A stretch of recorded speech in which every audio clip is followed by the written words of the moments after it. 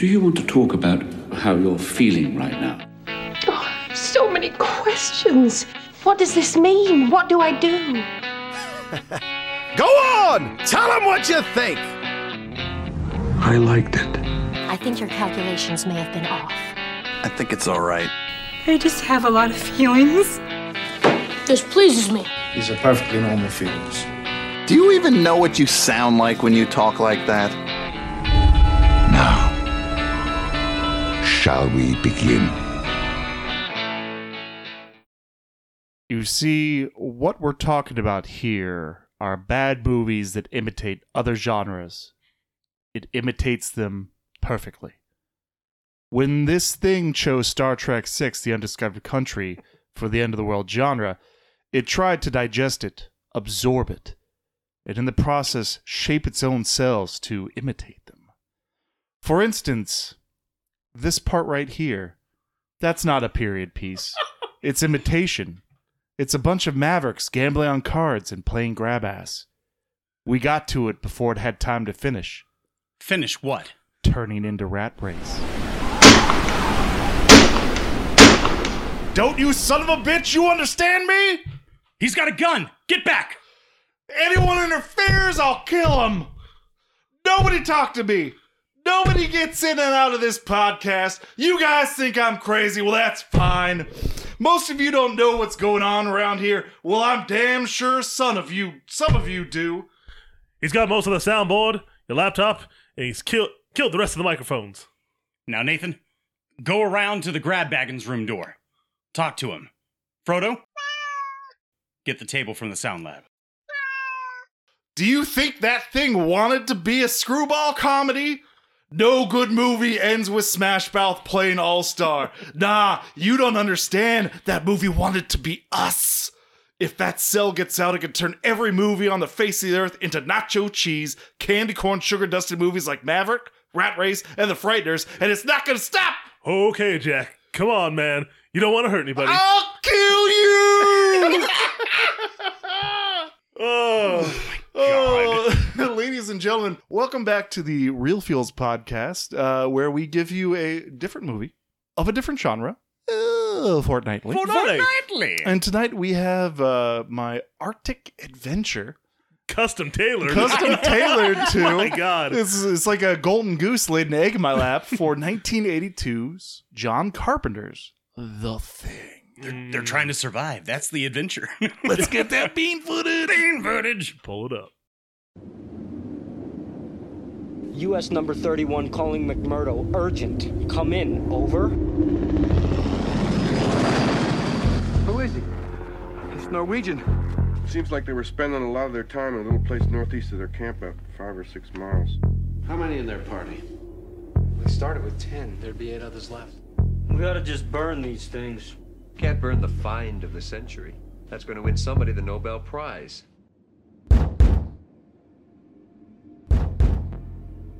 Somebody in this camp ain't what he appears to be. Right now, that may be 1 or 2 of us. By spring, it could be all of us. This thing doesn't want to show itself. It wants to hide inside an imitation.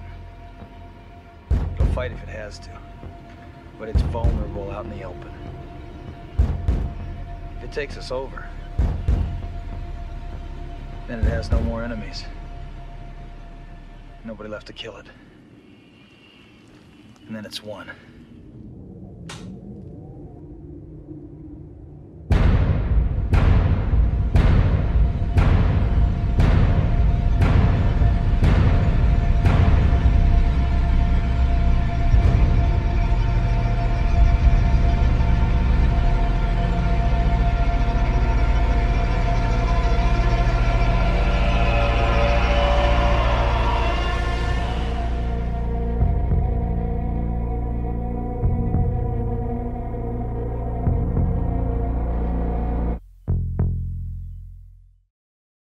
So we've all seen this. Yeah.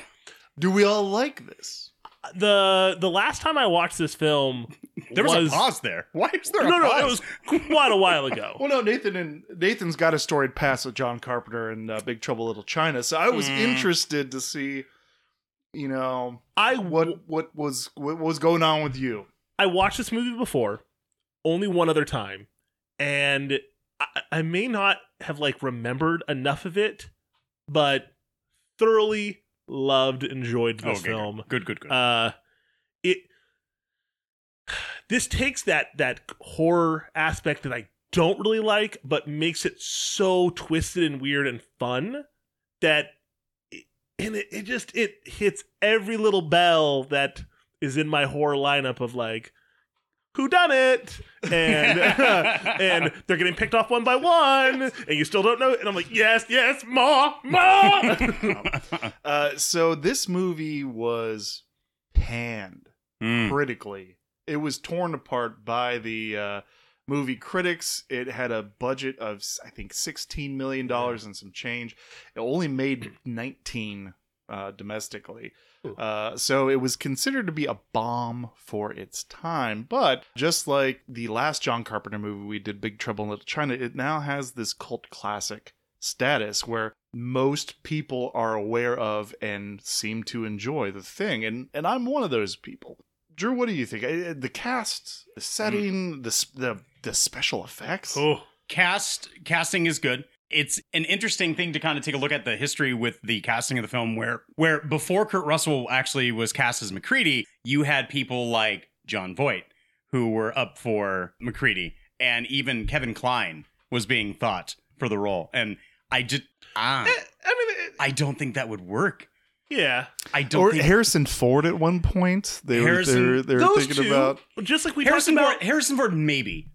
They're so kind of interchangeable. I swear, little bit. But I don't know. I think you had a weird kind of bout with like scheduling conflicts for different things for like special effects artists who were going to be hired, even directors who wrote 2 copies of the screenplay before Carpenter actually got the job, and the pre-chosen guy who didn't get the job, he wanted to make it a sci-fi horror comedy, and the aliens didn't shapeshift, and the production studio was like, that was the greatest thing that we passed on ever. Like, this would have been horrible. But 1982, something was in the water in 1982 with aliens, and just that whole era, and it came out the same weekend as Blade Runner. Right, so it came 2 weeks after E.T., which is partly to blame as to why like critics and audiences are all like, we have this nice, sweet, homely little movie for family and friends. And then suddenly you're all like, oh, it's another alien movie.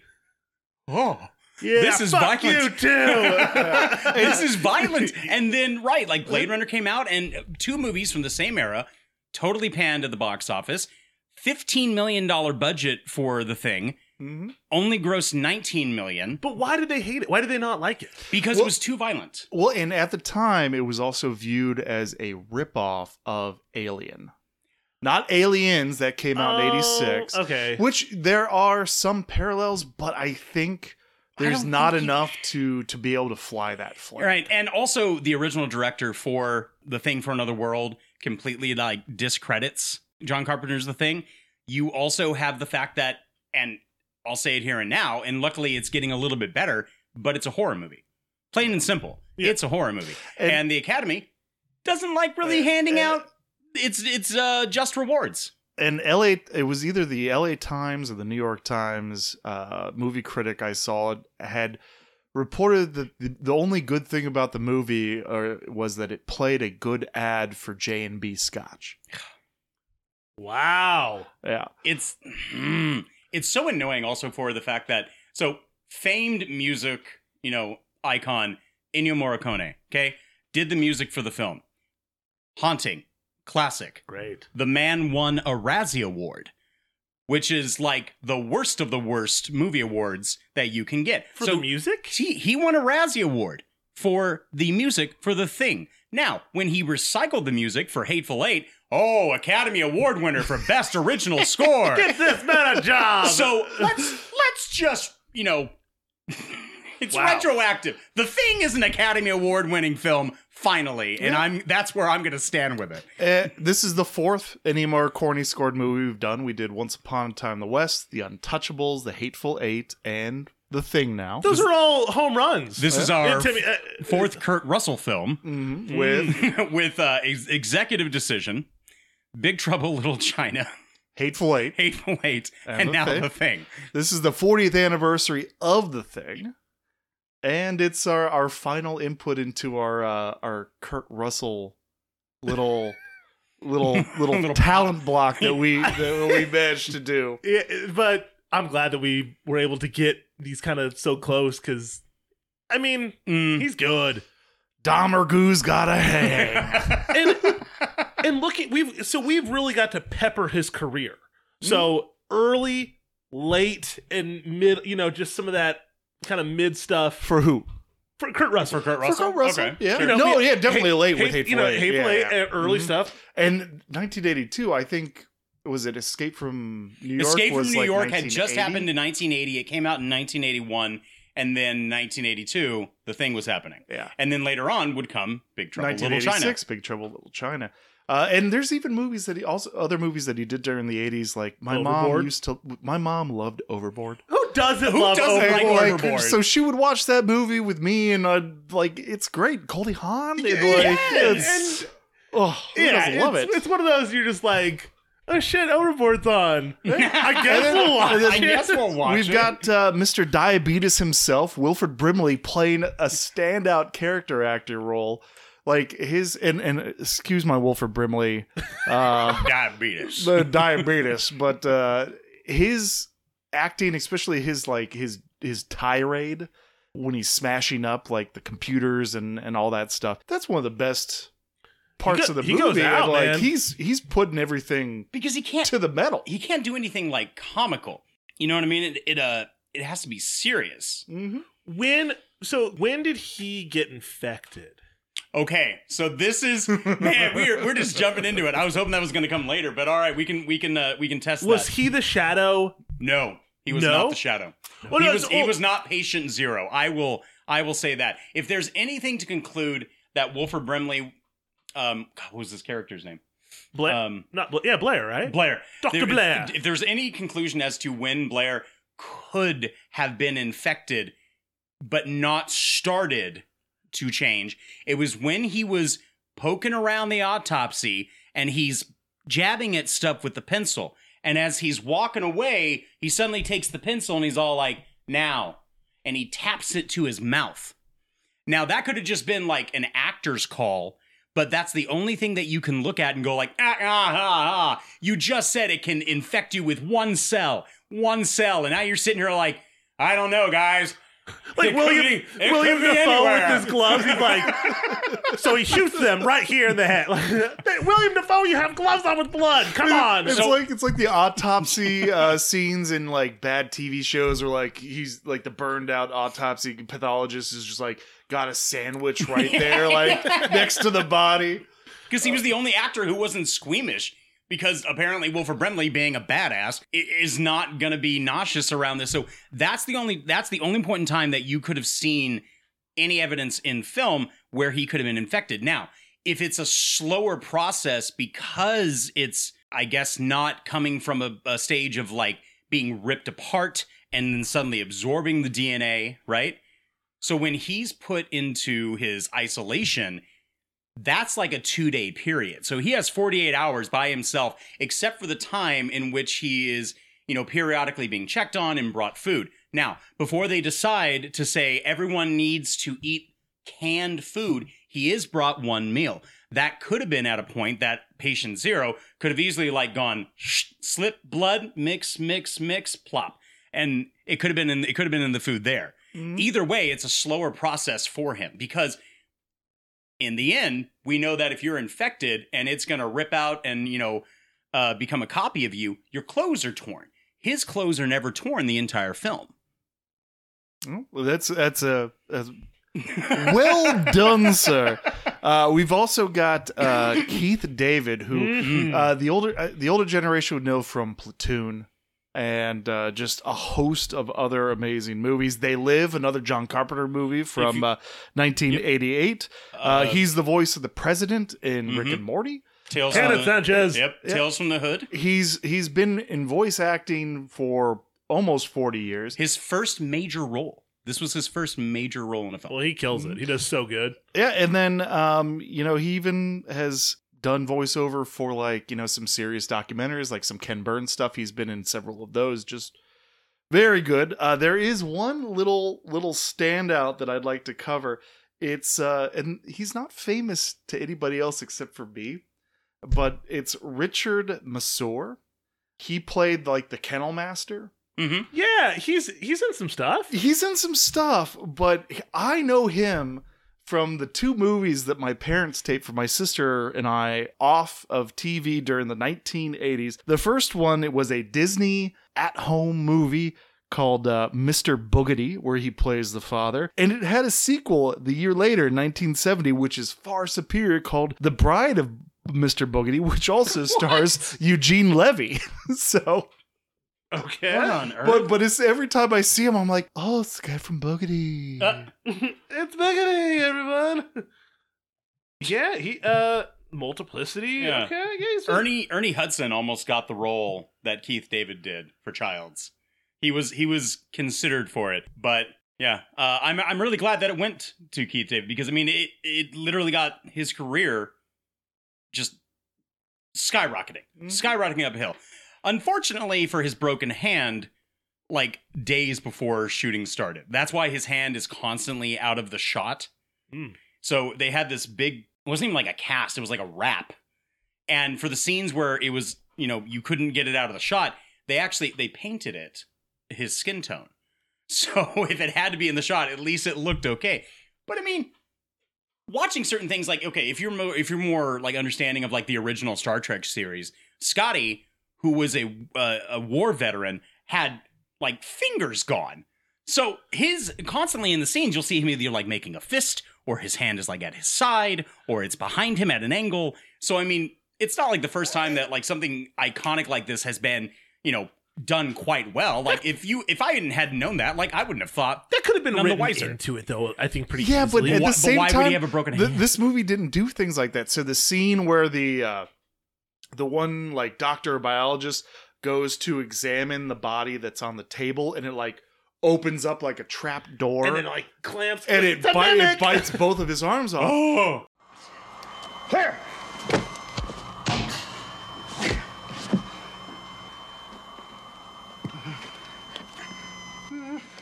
Clear!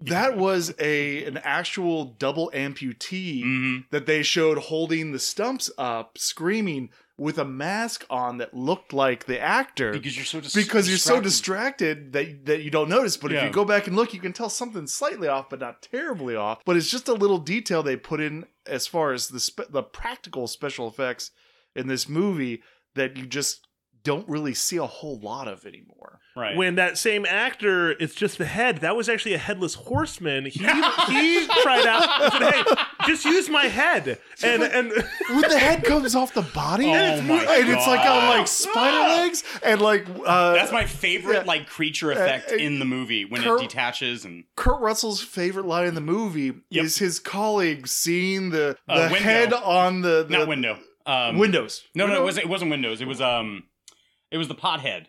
What was his Palmer? name? Palmer. Is it Palmer? I'm terrible with. Yeah, it's Palmer. Yeah. Palmer seeing the head and going, "You gotta be fucking kidding." And Kurt Russell, hands down, every single time he says that, he laughs at that each time, just like Carpenter says, the blood scene. The blood scene is the whole reason why I wanted to make this movie. But there's so many. All right, so like I get a giggle, like as disturbing as the dog scene is, but like when it starts to like squirt, spray. I was confused. I'm thinking it's got to be like maybe like a digestive enzyme or something, but it's sort of like fuck off. Like I'm just getting my crazy spaghettis out right now. Just so grotesque, and then I still get laughs when they're all strapped down, and the one dude just starts like changing. Oh my god, I love that scene so much. Right there when he tests Keith's blood, and I think that may have been just one of the best little acting moments from him, where he like gives that kind of like that breath of like, fuck, maybe I was, because even would I know? Yeah, like, holy crap, am I? Like, and when it's that proof, he's like, okay, yeah, now we're cool. When you find the time, I'd rather not spend the rest of this winter tied to this fucking couch! Which also gives me a little bit suspicion about Kurt Russell. Because when Kurt Russell takes Wilford Brimley out to like the equipment shed to lock him in, he takes a swig out of the bottle of vodka that Wilford Brimley got trashed off of. So like that to me always was like, is Kurt Russell really okay? Are we going to talk about the alternative endings? Alternate endings? No? Carpenter confirmed that like he never planned for Russell to end up being, the alien. But that's why we have the ambiguous ending. But that's also why where you can like sit and say like it's microbial, and that's how it can, the parasite can be infected, and it can go right on through.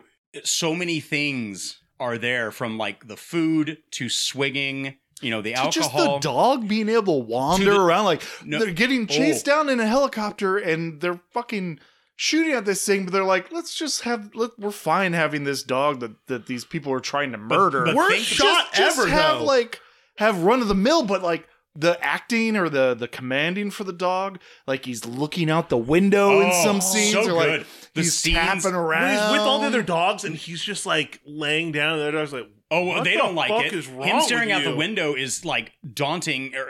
Daunting. Yeah, it's daunting to where like you think like, what the hell? This dog has a secret. And then even when they bring in the split face from the Norwegian camp, and then he's just standing there at the entrance like, what do you got there?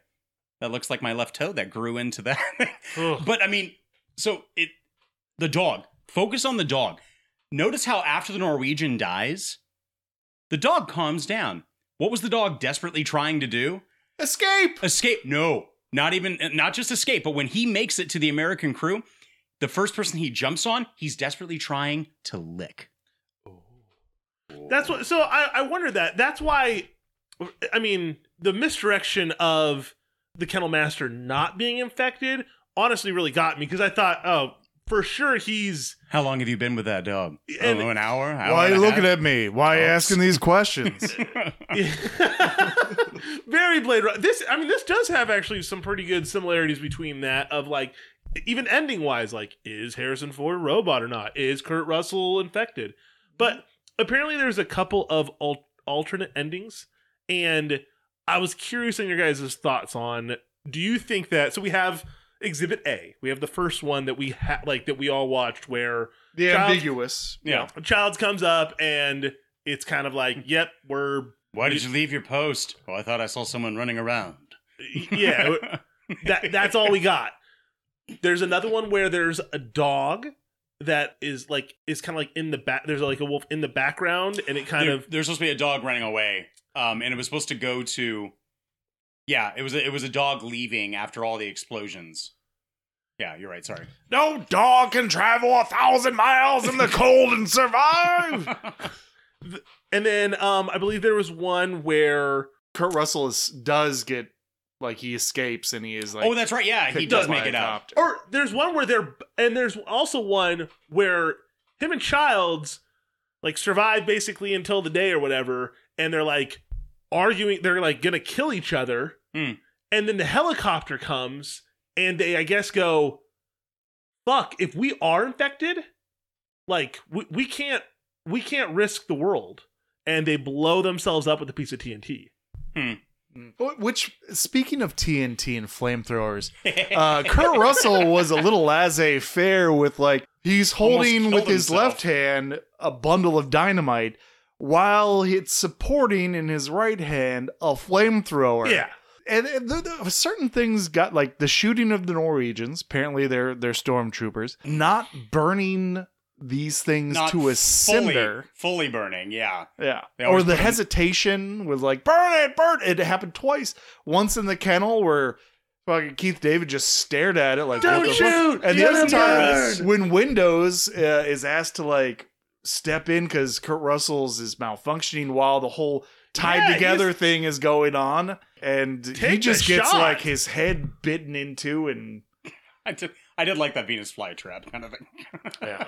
Oh, but the special effects it's so good. You have also the stick of dynamite that Kurt Russell threw outside, at the individual who was infected. I forget which individual it was, but the dynamite that he threw, he didn't realize it was going to explode that quickly. So him getting thrown against the wall is real. Him staring blankly like at the fire going like, what?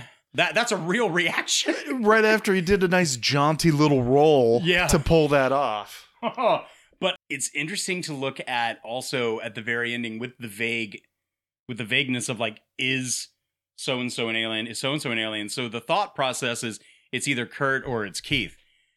And people think that it's Keith for a bit because his clothes are different. I think you can argue the fact that he's been out in the snow, so they look different because they're like frosty.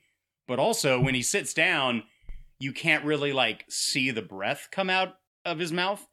But I think that's just because also he's in shadow. The other idea to say that he isn't is because you see his earring is still on his ear. I saw that. But the alien is also smart enough to like also have the memories of the person that they've infected and torn apart and become, because to be human. To be human, so he could have picked up the earring and just. You think that thing wants to be an animal? Hell, he could have picked it up and put it on. I mean, hell, Wilford Brimley's character is building a freaking spaceship I was just gonna say, underneath the hut. So the other thing he's building like some fucking jalopy Rick Sanchez. Yes, with like you know what? It even almost some looks like flashlights duct taped onto Keep Summer safe. But it was the other thing where when he passes him the bottle of J&B to drink, moments before, Russell had been throwing Molotov cocktails to blow up all the buildings. So now the thought process is that Childs is the alien and he's drinking the J&B, which is actually filled with gasoline. And then when he just swigs it and goes, and he calms down, the alien is not going to know. It's one of two thought processes there. The alien is either not going to know the difference between the taste of gasoline or J&B, or it has... Which, not far off, folks. Not far off. Or it has the memories that it will. Now, if it doesn't know the taste difference, that's Kurt Russell's laughter at the very end and chuckling to himself because he finally knows, I really am alone. And if it actually is J&B and he's just passed it to him to drink, the other thought process and kind of like, theories is that, well, he's already taken a swig somewhere, sometime, and that's his original bottle from earlier.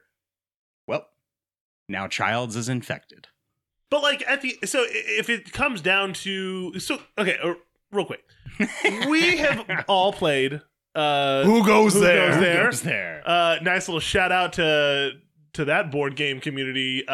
Great game. Tons of fun. That's a fun 3 hours and it doesn't even feel like it. Lots of fun. But there is the trust factor is so real in that, but in this movie, you really do feel McCready's distrust to everyone because he's just like, no, fuck off. Like, Wilford Brimley. Yeah. And he takes at least the most action to like keep the thing. No, we're not leaving. This thing is not leaving. We will burn it all to the ground if there's no community. I mean, you already have, he's a Vietnam helicopter pilot with PTSD, is an alcoholic, and is also an insomniac. With a really crazy good hat, but totally inappropriate for the climate. It's always like, there's gold in them there hills. I'm Gus Chiggins. I mean, go for it, Childs. I'm a light sleeper. I'd be more worried about the coyotes. Yosemite Sam hat. I don't understand where that came from, but that's not even like helicopter flying, paraphernalia, but I digress. That's fine. And also, it is. Did you guys notice that Donald Moffat, who played Gary, he was the president in Clear and Present Danger? Yeah. You don't come in here. I'm the president of the United States. Bark at me like some junkyard dog. But what a deadeye, because apparently the Norwegians can't hit shit. But Gary can hit a running Norwegian from like pistol, 20 paces away. Well, headshot. He did stop to take like aim breaking at the out dog, the window, Old West style. But he stopped and he aimed and he hit him like right in the eye. The dead eye. Right in the eye. Which, you know what? The man accidentally threw a grenade and blew up his own helicopter. So, I mean, what are you going to do? He was like jumping to like get it out. Like, what? Do you not know how he wanted to try and grab the grenade and throw it away? Oh, I was because the grenade was going to blow up the helicopter, which had more grenades. It had 15 canisters of gasoline. It was their only way also to get out. I mean, what do you want from it? Any Norwegians listening to this podcast, like, we know your country is rich and you've got socialized medicine and you've got your shit together. Be better shots than that. But the thing did not portray you at all in a good light. Well, and the Norwegian at the beginning of the movie, when he's screaming at the guys, aiming the gun at the dog, the entire time in Norwegian, he's yelling like, "That's not a dog. It's only a thing pretending to be a dog. Get away from it. That's not a dog." Oh. And if they had known Norwegian, and to you be would fair, think that they would also know the language of like other Arctic sites that are nearby, just in case they need help. Well, except for the Americans, because the Americans are like, "Yeah, fuck off. We're speaking English." I was like, just about to say, there's nothing else going on here. The Norwegians obviously failed. But we didn't do any fucking better. Like we like literally, it was a full party. TPK. Like we're done. Yeah. But the sense of mystery and not being able to trust your fellow man, I think, is what really brings this movie together, because Aliens didn't have that.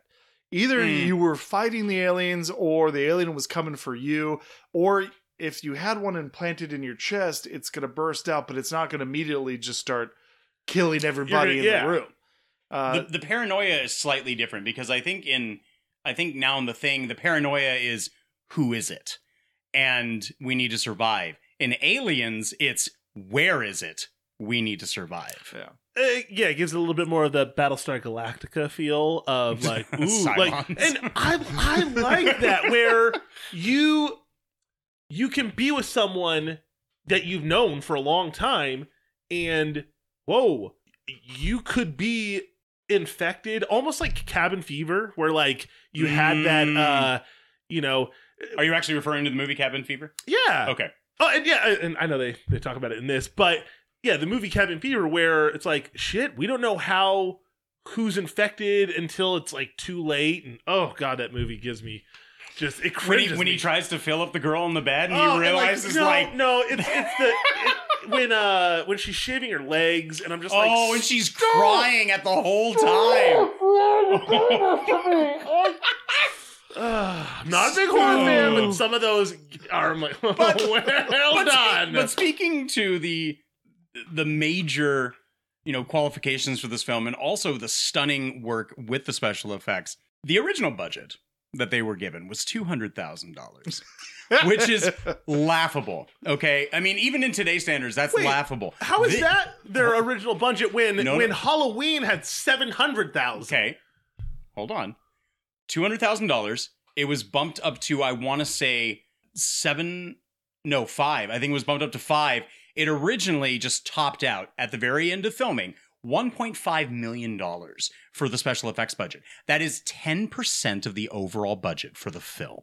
Yep. Well, so worth it, of course it is. The outside scenes were shot. Most of the outside scenes, or at least the camp scenes, were shot in British Columbia. And actually, some intrepid adventurers went back about 20 years ago, found the ruins of the campsite, because they shot the Norwegian campsite after they had already burned down their campsite. Norwegian campsite was the same set. Same set, but it was to save money, right? Yeah, burned out. But he claimed the helicopter rotor as memorabilia and brought that back with him. Hell yeah! So I mean, they originally links that people would go. They also shot most of the interior scenes in a sound set, refrigerated 40-degree sound set, while it was 100 degrees outside. Ozone. And Kurt Russell would often take a drag on his cigarette prior to speaking, so his breath would look more vaporous. The actual site set was built in summer, so by the time that they were originally filming for it, it would be covered in snow. And you're right, it was the original set. They filmed the American version there. They went back to the Norwegians, and that's where they, got to blow it up and, have it all destroyed. And the special effects artist was 22 when he started working for The Thing. 22 years old. He worked 7 days a week for a year. He eventually had to be hospitalized for walking pneumonia, a bleeding ulcer, and exhaustion. It's a job that literally nearly killed him. Because at the very end, where the giant creature, which is like a face and, you know... Like the dog comes out of like a side compartment. On the side of the face, it almost looks like the creature from Feast. 50 people are working at one time to manipulate this big-ass puppet. Oh, you want this this dynamite charger? No, we got that. You want these Molotov cocktails? We're going to take that too. Yeah. Wow. Sometimes I feel like when you guys are spitting facts, I feel like Ted Lasso, just like, oh, y'all over here just do it real good. I really enjoy everything you guys are saying. I love it. Your facts are so sharp, I could shave with them. The scene where he's in the hall and the cook has wandered off because that's the smart thing to do. When he's looking down the way and he's lit the stick of dynamite, and this is before he does his like tumble and drop of the stick, the floorboards that are like ripping up as it's like coming towards him. So underneath it almost like Tremors. Almost like Were you Tremors. like, oh, I got a case of the vapors. Oh, Tremors 8 years before Tremors. Quick, Valentine, get out! So there's where's Kevin Bacon? There's a secret. Where's his safe? There's a track underneath the planks. And so when it actually is being pushed and driven towards him, there's a big steel ball that is what's ripping and causing that effect for them to pop up and out. Drew, please tell me. This is going to be a year from now. I'm well aware of this. But please, God, tell me that A Cold Day in Hell, Tremors 6, would that be? It would be Tremors 6. Please tell me that it is not a ripoff of The Thing. No. And they utilize... No. Okay. I'm surprised they haven't done that at this point. I don't know how they I'm surprised could. they haven't like Tremors, but like it's The Thing. Tremors, Alaska. Oh, like and the Tremors can now like become... the lady takes off her coat and her arms with the tongues. Yeah, like they heat up. They heat up and they like burrow through the snow and the ice. Like, you know them from the steam. There's no steam in the ice. Reba. But this movie to me, folks, if you haven't seen it, or if you have, it's something that I feel is best enjoyed during the winter, which is why I chose it to come out in February, and also something that needs to be watched after dark. Watching The Thing at noon in the middle of summer just does not feel right. Mm-hmm. And in fact, the American expedition that is still in Antarctica has an anniversary every year. I think it's on January 26th during their midwinter feast. That sounds right. They watch The Thing and they feast out. And that's the perfect time. That's a perfect time. But it's definitely like a great midnight movie after dark. Just like it gives me the thrills. Like, oh, I know it's coming. Oh, the dog's sitting down. The other dogs don't like him. When Blair is doing his calculations in his Atari 2600 computer. I love that. I love the computer animation that they did for that with like the little cells like blip, yep. blip, blip, blip, blip, blip. It's good though. And so I kind of did the calculations myself, and I've never done it before. I just kind of looked at it. I'm like, oh, like 270,000 hours. And I'm like, that's just over 3 years. It would take over the entire Earth. That's the calculation that it would take over in just over 3 years. And there was something else. There was something else that I wanted to mention. But that was something that I thought was kind of neat. Just Kurt Russell playing trashing his which at that time that computer probably cost $2,000. And it was John Carpenter's then wife who did the Adrienne voice. Barbeau, who when he got married walked down the aisle to the theme of Ennio Morricone's Once Upon a Time in the West. Wow. But he just dumps his scotch into like the hard drive. Just ruins it. It's like, fuck you, bitch. There's no way to fix that. I don't understand. Like, that's ballsy because you don't have a lot like up there. A lot of resources. I mean, they got the rec room, but yeah, but like, you know, that stuff isn't getting turned over. So imagine anyone else that's like, I'm gonna play some chess. What the Like, well, no, that was in his little shack. Hideaway. His his little shack. Which I like how he has like his own. Yeah, his it's own his whole, shack. it's his Like whole fuck thing. you guys. Probably because no one wants to deal with his like PTS and whatnot. Like, and he's also an insomniac, so he's probably up at all hours of the night. You know, drunk as a skunk, Drinking J&B. Yep. Playing chess. So fun thing for the canon of the thing, which John Carpenter never in his wildest dreams ever thought that it was going to have this extended universe quality. It was going to spawn comic books, a prequel sequel, and then I think it was a couple years later where a video game came out. Ooh. And it takes up 2 years after this movie. And a Russian team comes, finds MacReady and Child's body, and they also find the ship. And then the thing gets taken to Mexico. Well, of course. Why wouldn't it be? Sure. The Russians go to Mexico. Yeah. But that's in it. And someone out there can correct me if I'm wrong, but I know that is, or at least that's what I believe that my research led me, canon for the video game. And that John Carpenter has confirmed like that is set canon. And this is one of the few times I would be okay with an actual sequel. Like, global warming has melted the ice in the Arctic, and they find another ship. They send in a specialist, and it's Kurt Russell with his hateful 8 beard getting off. As a whole different character, or do you think as MacReady? Oh no, Kurt Russell's coming in as Santa Claus. And he's Netflix special, and he's all like, "Who's coming to the pole?" His name's Jack Burton, and he arrived on the Pork Chop Express. He's gonna come up to like another like opening, and he's gonna see the ship, and you're just gonna hear him say, "No, no!" And when the thing looks you in the eye and gives you, look right back and you say, "Give me your best shot." The thing, and the check's in the mail. But, you know, if Kurt Russell does get infected, they just need the guy who played Wang to splash some dirty street water on him. And you go, yeah, that's good. Yeah, that's good. Yeah, that's good. Yeah. Jesus. Segmontes. Segmontes. All right. Cabin Fever. Tell me about a few TV shows that you would bring with you to watch if you were in the Arctic. The internet does not exist, so no streaming. What shows make the cut? Though, you know, obviously contemporary shows would be fine, even though they came out in the internet age. Okay, so yeah, we are good to do. Yeah.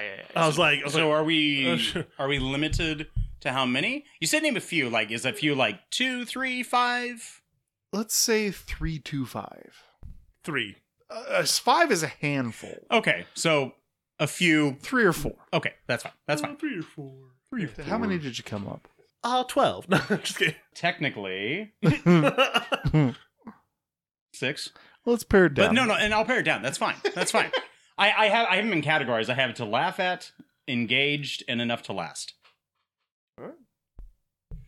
Which, you know what? I'm already got the ball rolling. I'll get going with it.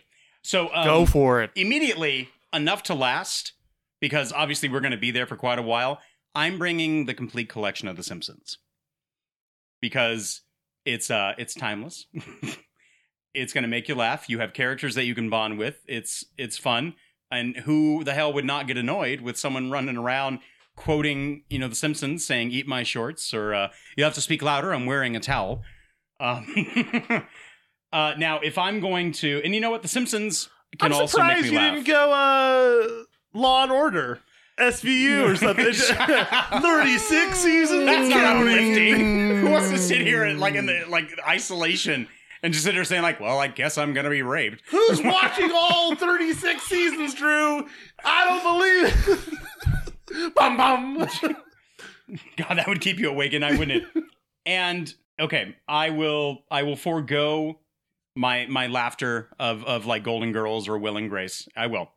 But in order that's counting as one. You can't go, okay, I'm going to not I'm not going to mention it, but I am going to make sure I'm going to mention it. So this is what I'm going to do.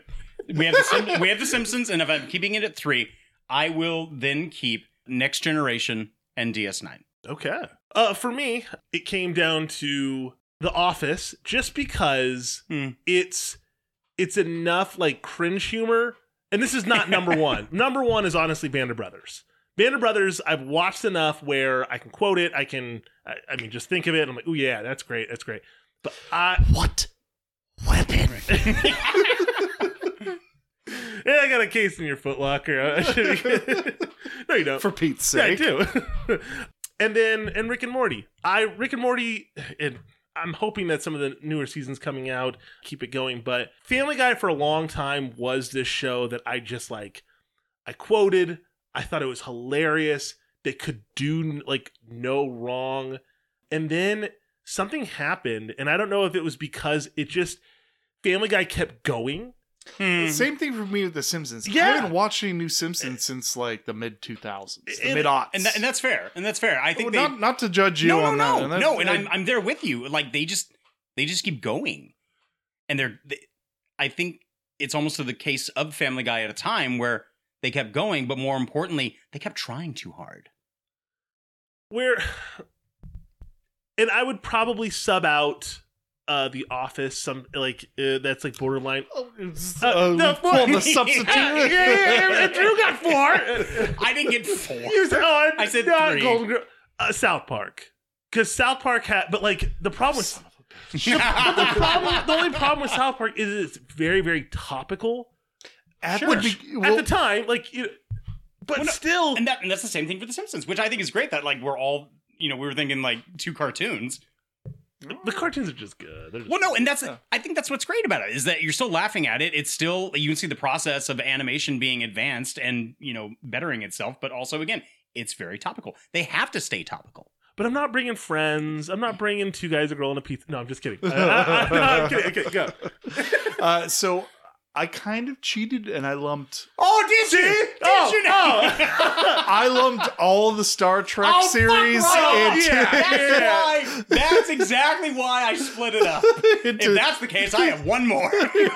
I'd take all the Star Treks with me. I would take the HBO's Rome, Disney Plus. No, HBO's no streaming. Yeah, I know. HBO's Rome and The Sopranos, and then finally the South Park, because it's on season 25, and that's the only show that I'm still like, I've seen every episode, and You're excited. It's new seasons out now, and they've had like these specials that have come out. I'm still watching it and still enjoying it.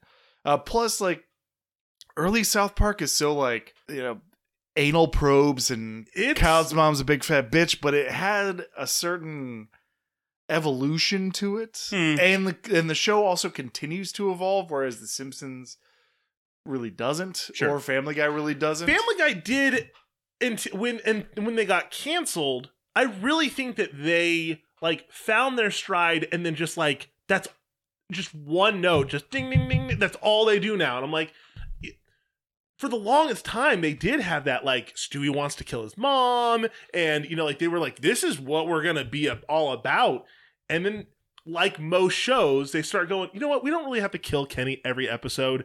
Let's just kill him, and then have him come back, and that's it. It'll be fine. Yeah, like, so I think shows that evolve like that, it's for the best. Yeah.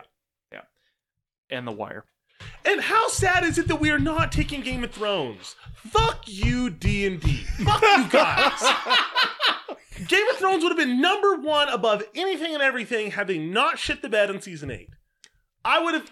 Gonna fuck you, gonna fuck you, gonna fuck you, gonna fuck you. Bend over, Nathan, and take unbelievable. it. It's unbelievable. Is it? All these little Easter eggs are bullshit. Nothing matters. Nothing matters. Oh God! I think just to mess with everybody. Save on this. Move on. To mess with everybody at the station, I my last one. If I'm combining all Star Trek like Jack, I would bring Life Below Zero just to fuck with everybody. Going like, hey guys, this is relatable. Look, they're doing what we're doing. Except we're gonna die quicker. So next segment is Who Goes There? If you were assigned to this Arctic expedition, what would your role be? Pilot, cook, kennel master. What would your nickname at camp be? I would be doing communications because I am a talker, and Your fucking windows? But my nickname would be Talkie. For like walkie-talkie. Okay. Because I'm constantly talking. That's fine. All right. I'd It's say... more than fine, Drew. It's my name. I'm just kidding. I'm kidding. You know what? I'd say I'd be the cook. I really do. If it's going to be the cook, I would be called Delicious. And if it wasn't the cook, I love animals. Let's go with the Kennel Master, and I would just prefer to be called Doolittle. All right. I would also take the cook. My goddamn nickname, cooks! my nickname on camp would be Vittles. And I would turn my my galley or my kitchen into a death trap. Like I'd rip out like the gas lines for the stove and like have like little flamethrowers set up and just like, yeah, it's cold outside, but I'm right here sitting next to the open oven, keeping nice and warm and toasty. Heat up some Hot Pockets. I know that's not period specific, but you get my jive. I can totally picture Jack just home aloneing that shit. This is my kitchen. I have to defend it. And he's like, dong, dong, ding. And he's like, just MacGyvering shit. Have you had enough or are you thirsty for more? This is it. Don't get scared now. Just sitting there eating my Stouffer's mac and cheese while everyone else dies and gets converted around me. I'm up here, you big horse's ass. Come get me. All right, the old switcheroo. The doctor swaps his blood out with someone he knows is not infected to fool the group of untrusting colleagues. Have you ever put the old switcheroo on someone at work and gotten away with it? Did it ever come back to bite you in the ass? Jack, you take this one. So at work, they're pretty banal. When I was working at my last job, we'd get a lot of delivery from like drug reps for lunch.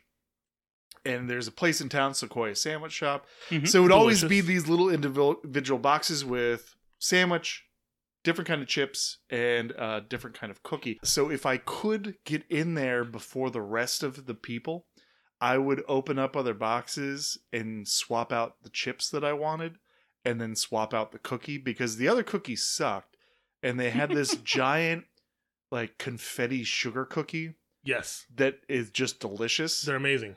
So if I could get away with it, I'd pull the old switcheroo and just like, you can have these plain chips. I'll take the voodoo, the spicy voodoo chips. Good and choice. You can have this oatmeal cookie. I'm going to take the sugar confetti one. When I was bartending, tons and tons of times when people were way overserved, we'd just stop giving them, like, we'd give them straight up water, or if they wanted, like, a double of something, or if, like, a Cosmo, we'd give water instead of vodka, and usually they wouldn't really notice. Non-work, and my final input is my darling wife. Usually once or twice a month on a weekend when we are sans boys, like we'll just get some appetizers or like some frozen pizzas. And I don't like it when my wife cooks frozen pizzas because she's always talking about, is there enough color on the bottom? And it's like, babe, it's a frozen pizza. It's like Paul Hollywood, like soggy bottom. Like. Yeah, well, yeah, but it's not a soggy bottom. Like you're not gonna get like a brick oven brown crust on the bottom from like a fucking DiGiorno. Just hand tossed. You're like, no, it's already pre-made. And if you want that brown bottom crust, you're gonna char the top of the pizza. So I usually am the master with the frozen pizzas. Like I will do it halfway, pull the pizza out, sprinkle a little extra mozzarella on top, put it back in. Take it out, and then we let it sit for 5 minutes. And then when I cut the pizza, I cut it first in half. And then I cut one side that's like 40-60. And the other side is like the 60-40. Mm-hmm. And I serve my wife the 40 side. And I serve myself the 60 side. And she has never ever noticed that my pizza slices are a little bit fuller and a little bit better covered. I'm like, that looks like an Anna piece right there. And then I bring it over some more. Like, and she wants a little Frank's Red Hot on top, and she's like, just give me like some splatter. I'm like, oh, I gotcha. Oh, here you go, honey. I will bring it over to you, and I will retreat to my couch. with my pizza. Is there any left? I don't know. I don't think so. I'll get you a couple more slices and 60-40. Oh. When this might come back, bite me in the ass. When I was in firefighting, there was an instance where I was in trouble for being loud during a debriefing, and I was sentenced to wash the squad bosses and the captain's bathroom, like clean up their bathroom in their kind of break room. And I'm doing it, and I don't know if it was half not sure what to use and the other half going, yeah, I'm just going to use this because it's closest. But I took their dish brush and I cleaned the toilet with it. But and I set it back, and that's a shitty thing you did. And I remember Aaron said, "Zimmerman, did you use this brush to clean the fucking toilet with?" I said, "Computer says no." I said, "I think so." And he says, This is our brush we use to clean. Like, what are you thinking? There's still shit on it." And I was like, ugh, there is.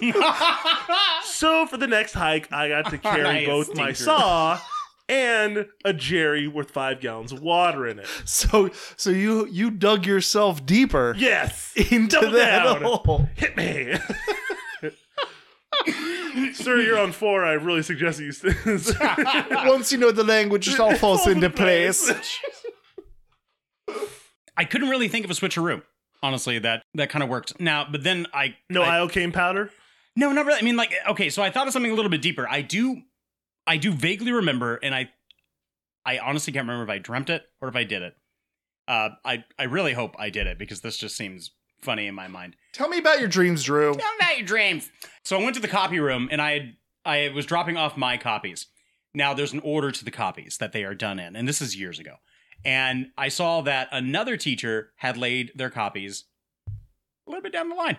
So I swapped the copies and put mine further up the line and hers down the line. And the teacher, though, had a list, or the lady at the copy work, she had a list of like whose stuff was in order. So I took the name tag off of her stuff and I put it on mine. Ooh. And I took that name tag and put it on her stuff. You covered your tracks. Now the papers weren't designated as to like whose class they were going to. They were just like worksheets.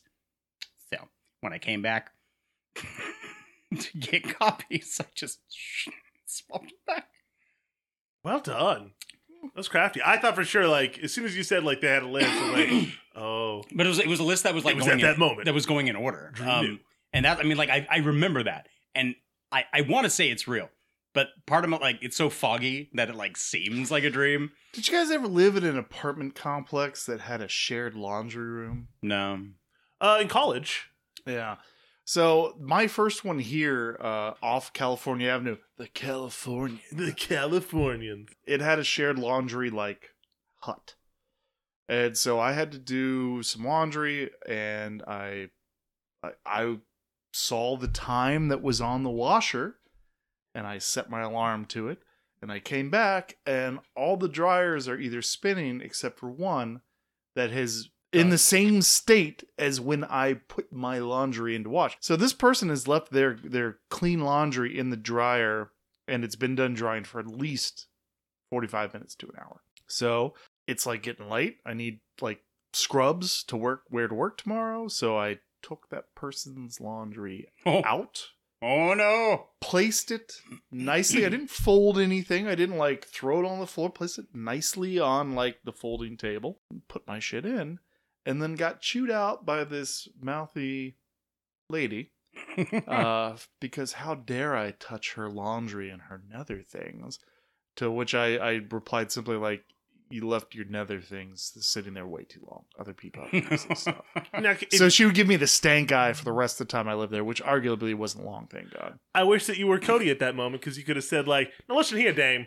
you left the sure. Sure. Did you touch my stuff? Sure. If I had known you were a dame, I wouldn't have done it." Oh, P.S. This episode of The Thing is brought to you by Sequoia Sandwich. Sequoia Sandwich, please back us with any type of food. Your Cobb salad is amazing. And I'll take one of them Italianos or your Cajun turkey. Give me one of them cookies. I do enjoy the turkey avocado. No, yes. Very Californian. Very Californian. And all the confetti sugar cookies. Yes. That you have. Sequoia Sandwich. Get yours today. There we go. Crunchy but chewy. Well, what would we rate this film? The Thing. So from the previous time, and I had checked my letterbox, from the previous time that I had watched The Thing, I apparently had given it a 4 out of 5. And I think from just rewatching it and learning a little bit more, and also like listening to the commentary and just taking it all in once again, it's going to a 5. It's going to a 5 out of 5. Bam. Because I think this is nearly damn perfect, honestly. It really is. And it's one of the finer films that I think you can get out there and just stupidly appreciate the practical effects and the atmosphere and the storytelling and fill in the gaps where you will, because that's what the paranoia and like Who Goes There is dealing with it.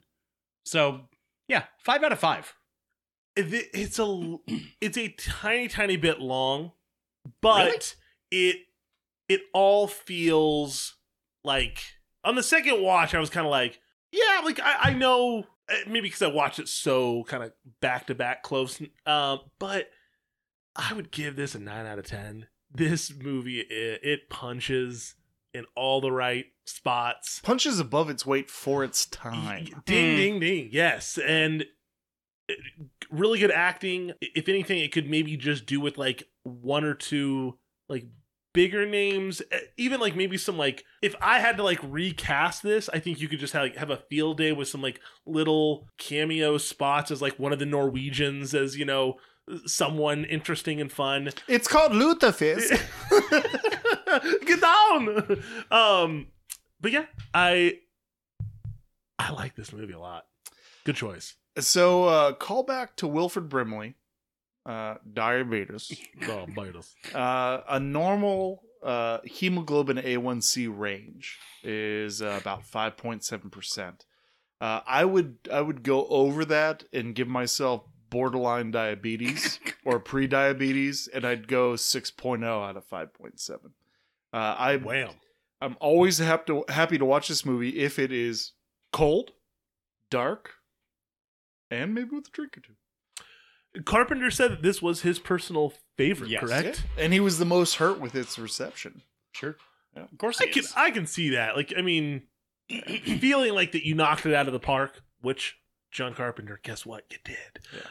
And then for everyone to be like, yeah, it's not that fucking good. I feel like, really? It's something about those early John Carpenter movies. Like, I know one of us at some point is going to pull a genre that will allow us to do They Live.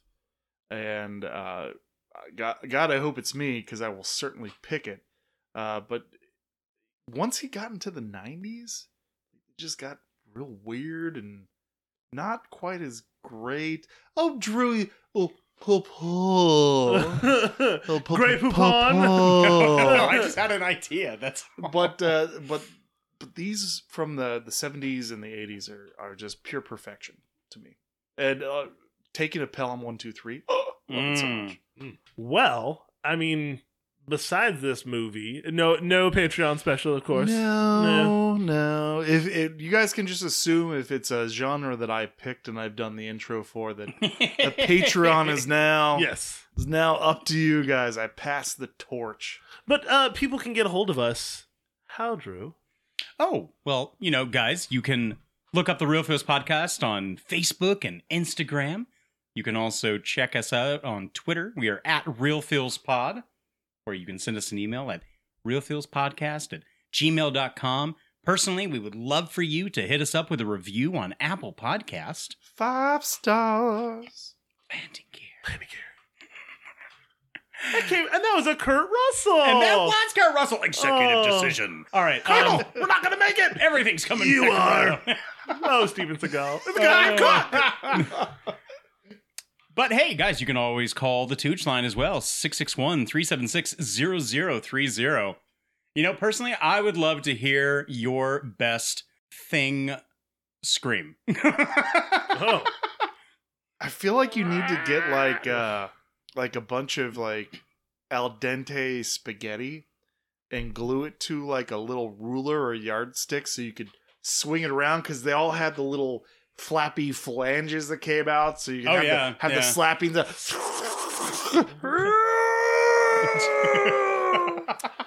Or, you know what, your own conclusion to the ambiguous ending.